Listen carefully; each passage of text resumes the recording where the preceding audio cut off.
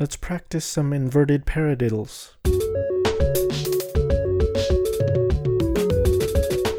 Welcome back to Drum Shift Repeat, where 8 minutes of drum practice is better than 0. This is episode 5, Inverted Paradiddles. So we're working out of the Stick Control book by George Lawrence Stone, page 5, exercise 6. So these are inverted paradiddles. I mean, there's infinite ways to practice these, but I like to practice these with full strokes. So that would be starting high and ending up high. And you can pick any BPM you want, but I will choose 115. Don't forget to warm up.